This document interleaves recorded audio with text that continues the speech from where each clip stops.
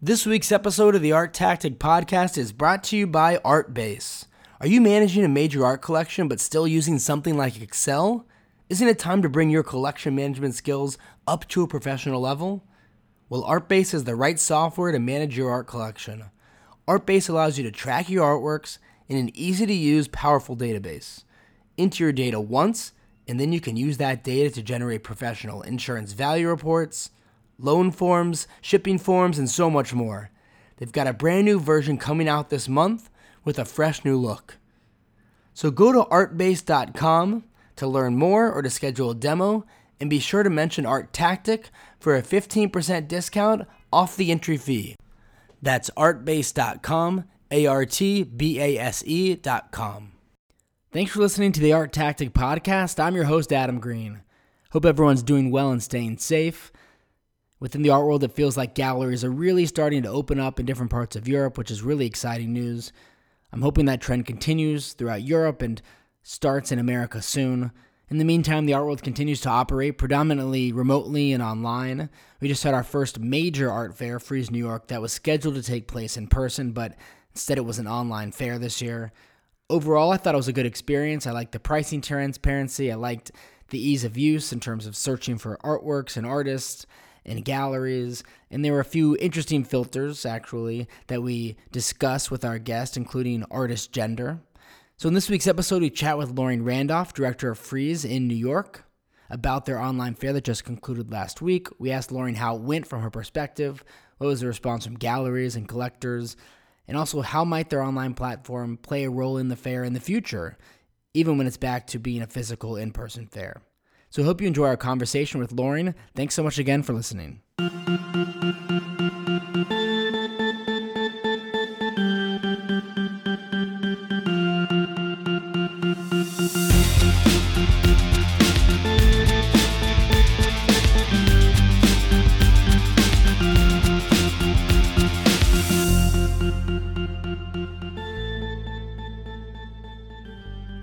Lauren, thanks so much for joining us.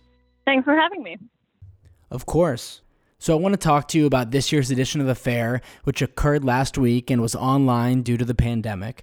But before we even get into that, I'm curious, what were galleries' reactions when you first announced and first told them about the shift from the physical fair to an online-only version of it?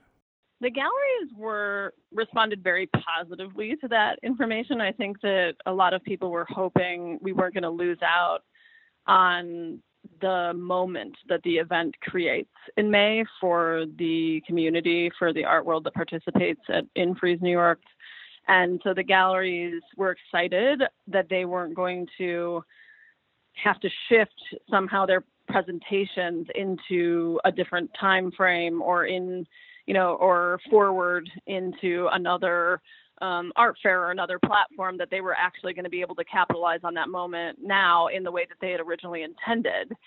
And so we, again, I think I've said this a couple of times, but there are these small silver linings to having everybody at home and focused on their online presence, right?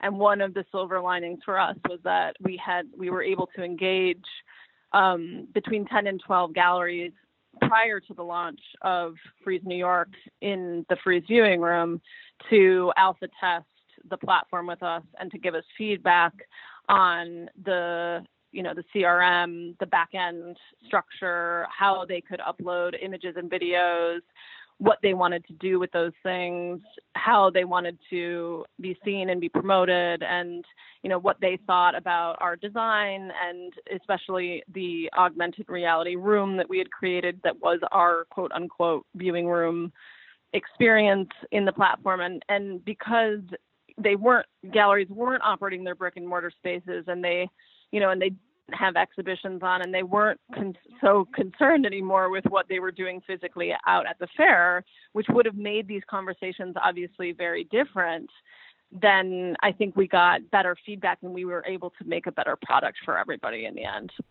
And so this year's version of the fair, do you consider the online platform to be somewhat of a Band-Aid, really holding over the fair until next year when we can meet in person? Or do you think there's something here where the online component may actually play a role in future Frieze fairs?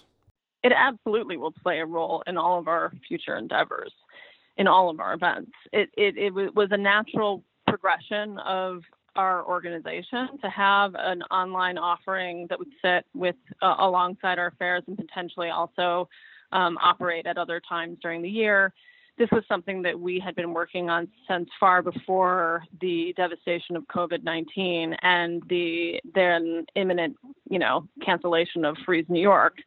And this was meant to be something that would situate itself as an extension or as an auxiliary offering to the galleries who would be participating in our fairs.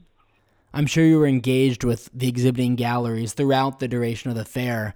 What were sales like for this year's version of the fair, especially considering it was an online-only format? Sales were good. I thought that galleries had very low expectations going into, the week, although a lot of galleries reported that they sold works from their previews. So I think that they were kind of gearing up and getting ready to have maybe a more prosperous week than they had originally anticipated when we announced this about 6 weeks before we launched. I think that we were surprised at the high figure sales. So the $2 million George Condo that was sold by Hauser & Wirth, the $1.8 million cost of painting that was sold in Spotlight by Piano Nobile. It was, these numbers were higher, I think, than what we had expected to get from an online offering. But then additionally, we noted sales in every section of the fair. So in all of our regular sections and then also throughout our special programming, we had galleries that sold kind of at every level in every area. And as with any physical fair, there's always mixed results. Like some people obviously didn't sell anything, whereas others sold quite a lot. And so it certainly varied, but I think overall the feeling of it was that it went very well for galleries, and the galleries have projected that positivity back at us and I think back out into the world. And a lot of them have written to us saying how wonderful it was that, we provided them with this platform for free. They didn't have to pay anything. We gave them all their money back for their participation in Frieze New York. And this is an incredibly time-consuming, laborious effort on Frieze's behalf to realize this for artists and for galleries to be able to sell something in this moment, which we all know is a very difficult moment for most of those people, of those organizations to be in. Also, obviously, for nonprofits, it's equally, if not more, devastating. And we just wanted to do the right thing. Yeah, I think it's really great that you built this platform and offered it to galleries for free, especially during this time, for galleries to be able to have that platform and reach and not have to pay for it. I'm sure it was really valuable to many of the exhibiting galleries. I really enjoyed the platform. I really liked the search capabilities that would bring up all the galleries that were showing a particular artist when you'd search for one. One aspect of the filter that got a lot of attention was the gender filter. What was the motivation behind adding that to the platform?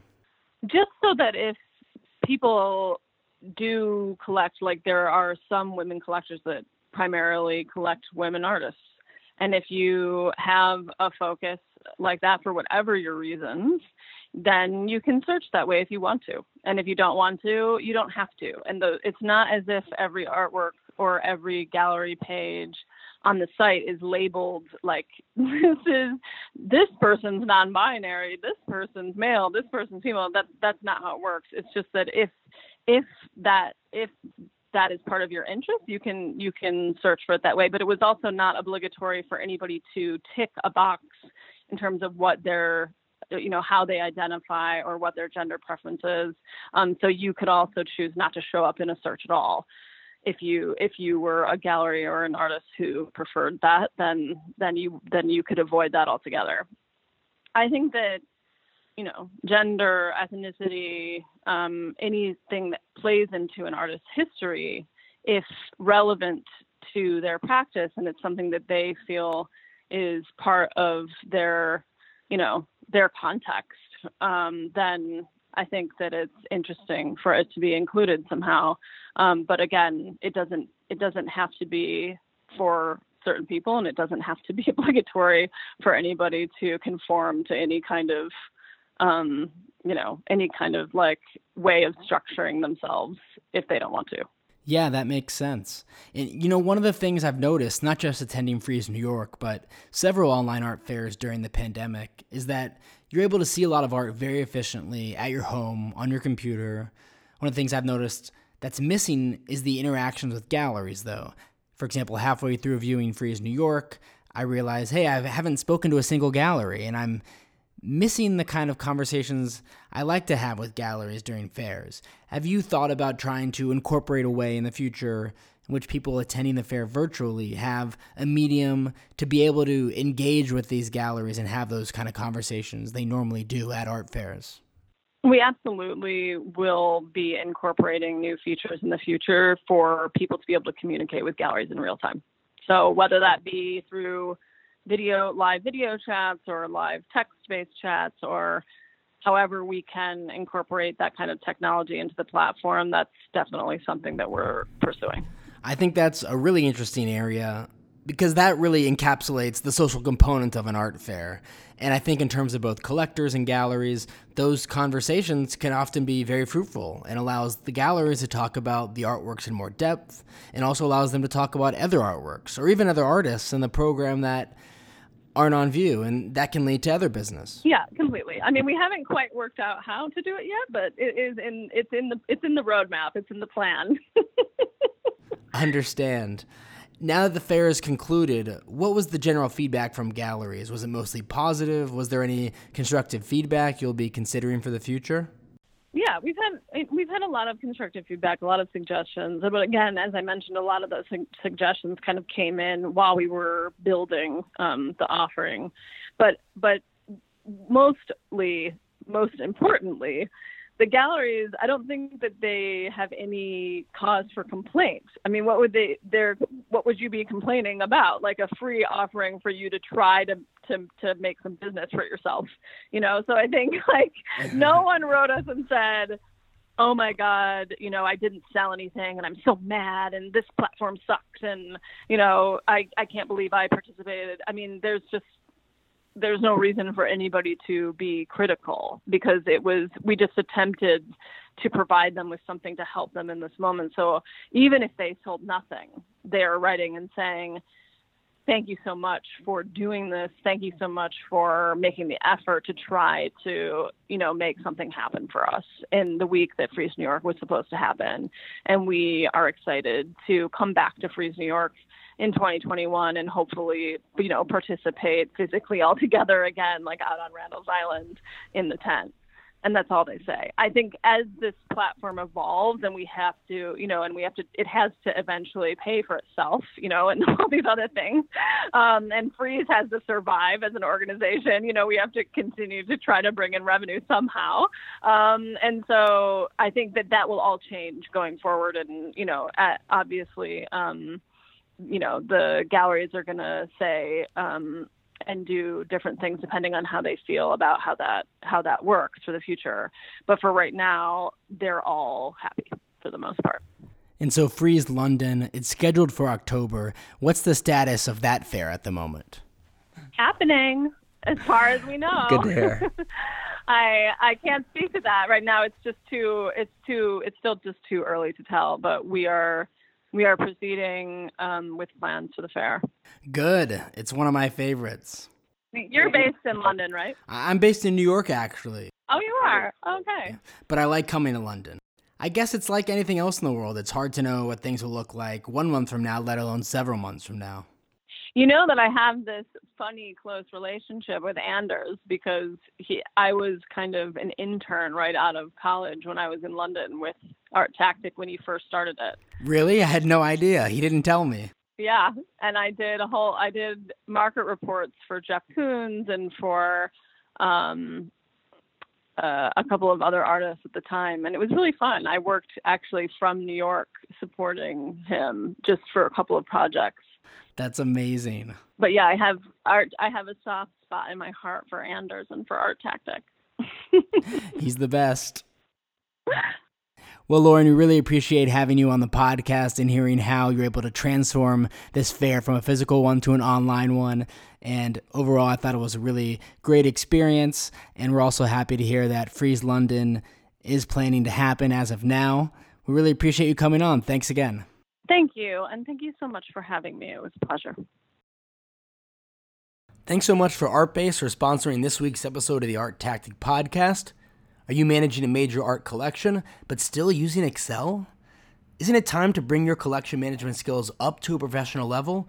Well, ArtBase is the right software to help you out and manage your art collection. ArtBase allows you to track your artworks in an easy-to-use but powerful database. You enter your data once, and then you use that data to generate professional insurance value reports, loan forms, shipping forms, and so much more. They have a brand new version coming out this month with a fresh new look. So now's the perfect time to visit artbase.com to learn more and to schedule a demo. And be sure to mention Art Tactic for a 15% discount off the entry fee. You can visit artbase.com, that's ARTBASE.com.